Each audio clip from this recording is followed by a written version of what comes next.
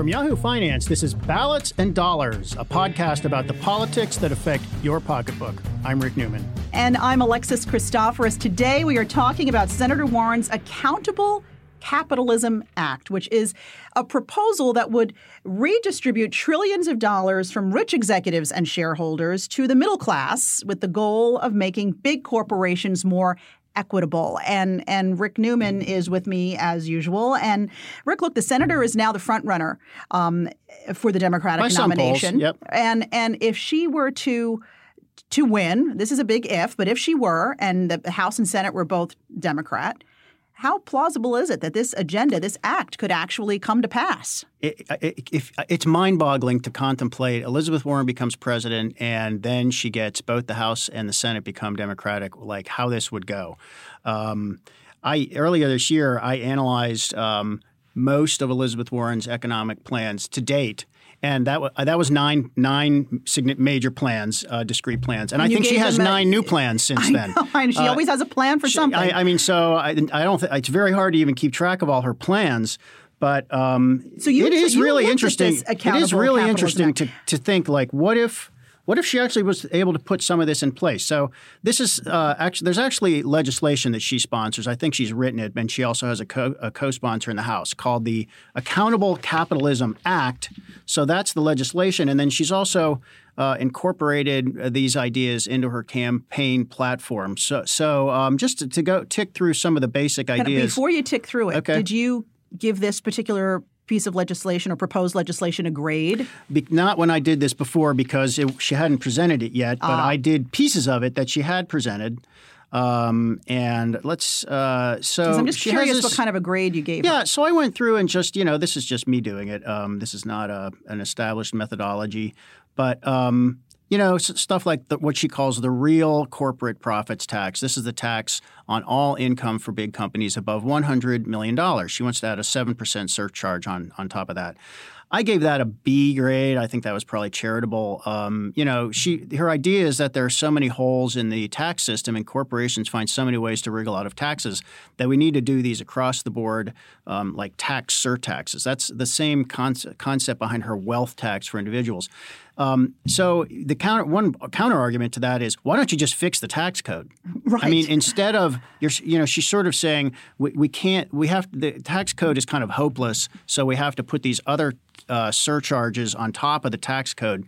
But it's one complexity on top of another, and you can just say, well, if you really, why don't you just go fix the tax code and take away some of the loopholes and tax breaks that are letting companies are doing this legally. We're not in most cases talking about companies that are putting cash in trunks and putting it on steamer ships and shipping it to the Antilles. We're talking about they're just legally, they're entitled to these tax breaks, so they do them. The one thing I did look at before was this idea of where is it here? First of all, she wants to make CEOs criminally liable for crimes that take place within their companies. And this dates back to probably the 2008 it sure does. Great Recession. Yes. And that's because she says, you know what? Nobody ever went to jail. No CEOs ever went to jail for the financial wipeout that basically ruined the economy. There was one guy who went to jail, Angelo Mozillo of Countrywide. He did go to jail. But the big bank CEOs did not really go to jail. And, she's kind of outraged about that. Another thing she wants to do is give workers more of a say in how their companies are run. So one way you could do that is you could require that companies have worker representatives on their board of directors. So that sounds like a lot of unions. It sounds like you would have to have a union representative sit on the board of your company. Or if you're not a union, not all companies are unionized, right. But you'd have to figure out how do you. Maybe she wants them to be. How do you? She probably does. And by the way, she has come out in support of the UAW striking against GM. So you have to you'd have to figure out in some companies, like, how would we do that here at Verizon Media? How would it be unionized workers or would it be some white collar worker group? I think you would just have to form the group. Right. You just have to create the structure. But I think that's part of the point with everything, and it's one of the drawbacks for everything she wants to do is she wants to just create new structure on top of old structure, and just create more compliance organizations and more levels of regulation. But then doesn't that at some point just tie the hands of those who have to make decisions at these companies in order for them to be nimble, right? I mean, because our capitalism is built on the idea that these companies exist for profit. Yes. And it sounds like what she's trying to do would actually hinder the ability for them to do that. So let's take an example of that from her Accountable Capitalism Act. She wants to require large American companies, and I guess there would probably be either a market cap or a revenue threshold that if you're above this size, that you have to get a federal charter as a U.S. corporation. It's every company with revenue of more than $1 billion, right, which is a lot of companies. That's a lot of companies. Yeah. They'd have to obtain a new federal charter. Now all of these companies are chartered, but they're all chartered in a state, and most of them are chartered in Delaware because Delaware has the most lax regulations, and it's easiest to file in Delaware. But they are governed by states. I mean, in many ways. I mean, states. If you're an insurance company, every state has an insurance regulator. Every one of these companies is subject to OSHA laws and SEC, Securities and Exchange Commission regulations, and there's a long list of things laws these companies have to comply with. And she doesn't say, well, we want to streamline this whole structure and make it easier all along the way while establishing more accountability for the way these companies operate. She just says, we want yet another layer on top of everything that exists. And I think that's a big failing with her plan. Now, if she becomes a nominee, so she's not really catering to general election voters at this point. She is a progressive. She wants to own the progressive wing of the Democratic Party. So she's talking to leftist Democrats at this point, and I guess they love it because she's surging in the polls. If she wins the nominee, she's going to have to change this message because there are a lot of conservative Democrats and independents, and even some Republicans who might be willing to bail from Trump if he ends up being the Republican nominee. But they're going to look at this and say, this is actually really one of the onerous things we actually like about Trump. We don't like the guy, but we actually like the fact that he has eased up on some regulations, kind of focused on making it easier to do business. And I think you also have to separate many of her plans into you have to question these in two different ways. The first question is, are they likely to be politically effective, which means will voters get behind these ideas and give her a rise that might put her over the top? And I think the answer is yes. I think we have to look at the polls and say she is catching on. And voters kind of like what they're hearing here. So maybe things are just too messy with Biden. Now with this whole Ukraine thing, I mean, although he has not been found guilty, he or his son Hunter, of anything. Are we going to spend the rest of this podcast talking about Hunter Biden another and Ukraine? Podcast for another time. But I'm saying it could be one of the reasons why she's gaining some I think it's a lot of reasons. I mean, Biden does seem he's not as sharp as he has been in the past. He does not have a finely honed message the way Elizabeth Warren did. And Elizabeth Warren is running a good campaign. I mean, she has it's a tight ship, She has kind of tapped into the way a lot of voters feel, at least among leftist Democrats. But I just don't think I don't think these are necessarily going to win in a general election. And I also don't think these would necessarily be effective policies. These have to work, or people have to think they're going to work. And if all you're doing is saying, we're just going to put all these new rules on businesses, some people don't care. But some people do. I mean, a lot of voters who are up for grabs are small business owners or people who know small business owners or people who work in a small business. And they know it's hard. I mean, if you're making a 6% profit margin every year if you're lucky, and some politician comes along and wants you to have to comply with all these other things, and you don't have a compliance department, you've got 3 people. Right. And the compliance department is the CEO or the CEO's husband or wife. You look at this and you're like, now I know she has these thresholds, where she's going to it's not going to apply to small businesses, but I'm not sure that's the way people hear it. So some of these thresholds is that she doesn't want the CEO of a corporation to make many multiples of what the average worker's salary is within that organization. Is that one of the things that's part of this act? I think that is a Bernie Sanders idea. Okay. But both Bernie Sanders and Elizabeth Warren, they just hate rich CEOs. they cannot stand CEOs who make a lot of money. Said recently there should be no billionaires. So he did. And although I'm not sure CEOs are the billionaires, I think entrepreneurs are the people who come up with these, who actually start companies that become the founders phenomenally of these companies, as opposed to, right. I think about Jeff Bezos, for example. But so what Bernie Sanders wants to do is he wants every company to have to report what its CEO earns relative to the median pay within that company. And if it's above a multiple of 50, then the company would actually have to pay a higher tax rate when it pays its taxes to the federal government. Oh, I think there'd be a lot of companies paying that tax. Oh, there would be tons. I mean, I think the average is close to 300 to 1. Oh, sure. And Bernie's threshold is 50 to 1. Mm-hmm. So that means if the CEO earns more than 50 times what the median worker in that company pays, then you'd be subject to this new tax.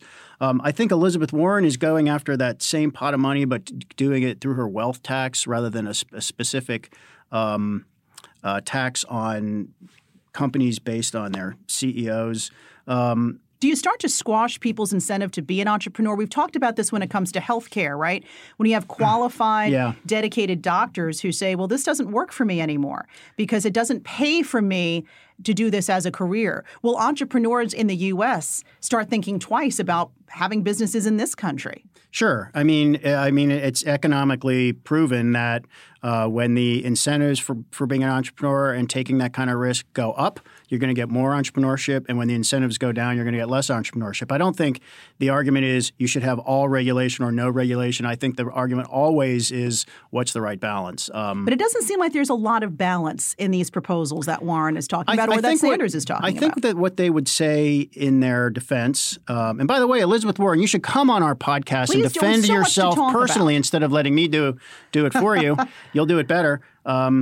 I think she would say, look, we're not going after the little guy. The little guy or woman is still free to go out and start that company that might become the next Google. And we're not going to punish you until you, like you pointed out earlier, until you're making $1 billion in revenue. Mm-hmm. And by the way, and this is true, healthcare is a giant disincentive to become an entrepreneur and take risks and leave a large employer.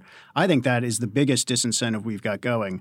I don't think that's a case necessarily for a single payer healthcare plan, but I think it is a strong case for some kind of option for people who just don't have good health insurance through an employer. You should be able to go find some insurance relative to what it would cost you at an employer, and we do need to fix that problem. But that's another thing altogether. Well, she's got a plan for that. She's got a plan for that, but her plan is basically Bernie Sanders' Medicare for All plan, which is problematic in its own way.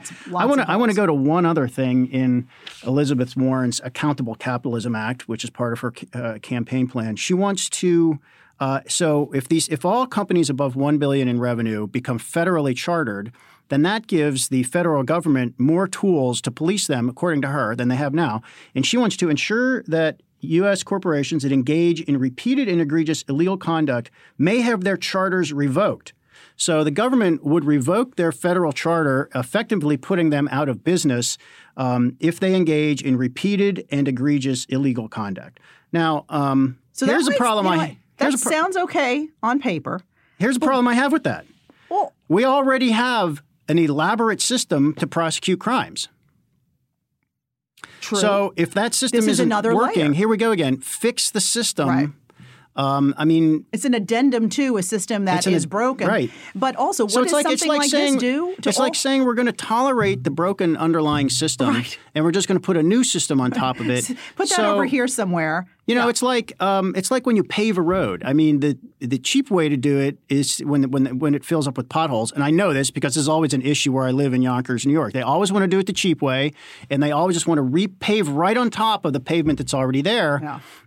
That's the cheap way. So you leave the underlying problem and you just pave over it. But at some point, your road gets too high and it doesn't work anymore. Yeah. And at some point, you have to scrape off the first layer of pavement and start over, and I think they should be talking about that. That there seems to be like sort of this unstated sense of hopelessness in plans like Elizabeth Warren has. This part is so broken that we have to just pave over it with something else, but the underlying part remains broken. Yeah, good analogy. But also, what about the hundreds and some cases thousands of workers who could just be put out of a job because your charter doesn't work anymore, so your company is being shut down. Great question. I mean, there's a domino effect here, and it's not just going to affect her 1% that she keeps talking about. So now you know what Mitt Romney meant in 2016 when he said, corporations are people, friend.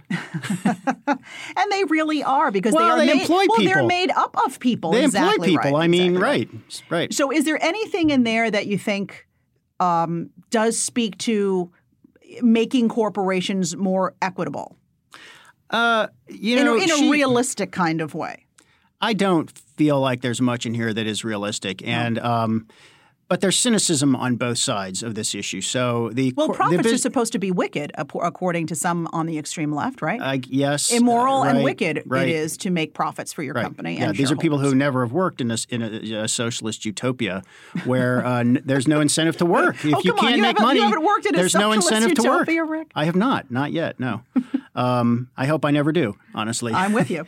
I think what I wish these candidates we're talking more about is empowering employees by making sure that they are all ready for the workplace of the future and even the workplace of the present. I mean, we know that we have this giant skills mismatch, which is one of the reasons a lot of middle-class families are falling behind. They don't have the right skills for the jobs that are available. We all know what's happening here. We're moving to a digital economy, a knowledge economy, and GM workers are on strike right now because they want to lock in industrial era assembly line jobs, and General Motors is looking ahead and saying, we don't think we're going to be building too many cars like this anymore, and we're moving over to electric cars that are going to require fewer workers and different skills, and we don't want to lock ourselves into employing these workers that have the skills of today when we're going to need workers with the skills of tomorrow. Mm-hmm. I wish some candidate would be talking about this in an aggressive way and have 19 plans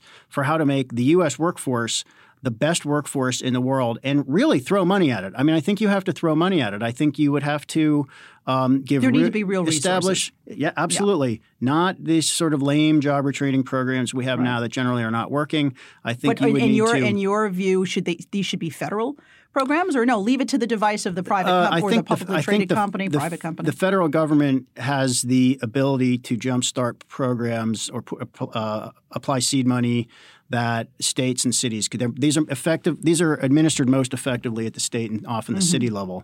But do some things that are going to really produce a better workforce. I think another thing that the government could do, if you want to talk about benefits for people, provide relocation assistance so people can get out of the places where the jobs are leaving and go to the places that are creating the jobs. I mean, Detroit's a very good example of that. So you do get a problem if you do that, which is, well, if you take away the few remaining people who are working in those what communities, happens to that community? Somebody's still left behind. Right. And it's not an easy problem. I mean, there are other candidates who have had ideas like you should require a certain portion of digital business to be in shrinking communities. So you create a federal incentive that, set up – Google needs a server farm, set it up in West Virginia. Build and create incentives like that and just set them at levels to make it happen. Well, when Amazon had its big Q2 – or HQ2 competition, if you will, and all of these cities scrambled to say, please come into my backyard, sort of goes along the same thing. And where did that end up? It ended up in Washington, D.C., which doesn't need the jobs. There are, and part of it actually looks like it's kind of ending up in Nashville, which is also doing great on its own. How do you get some of those jobs? I mean, so Amazon doesn't want to go to someplace. They want to go where they're going to find all the workers they need. Exactly. But you got to get the workers with that talent to other places. Well, maybe that goes hand in hand with your program that would move the workers to these other places, right? So find your talent and then move them to the city that actually needs the boost. Yeah, or create incentives for the companies to go where those workers are and then help those workers establish those skills. None of this is easy, but also, creating a single-payer healthcare system isn't easy either. I mean, Warren and Sanders aren't coming up with ideas like this. They're willing to commit trillions of dollars of taxpayer money in ways that is mostly take from the rich and put it into programs that are going to help people who are less well off. That might work great. It might not work great, but it all depends on. I mean, the rich can frankly afford to to pay more in taxes. That's not a problem, frankly. But the problem is whether the government would actually use that money wisely. That's a big problem. Do the right thing. All right, we're going to leave it there for this edition of Ballots and Dollars. Thanks so much for joining us. As always, be sure to rate and review what you just heard and follow us on Twitter at Alexis TV News. And at Rick J. Newman. We'll see you next week with a brand new episode.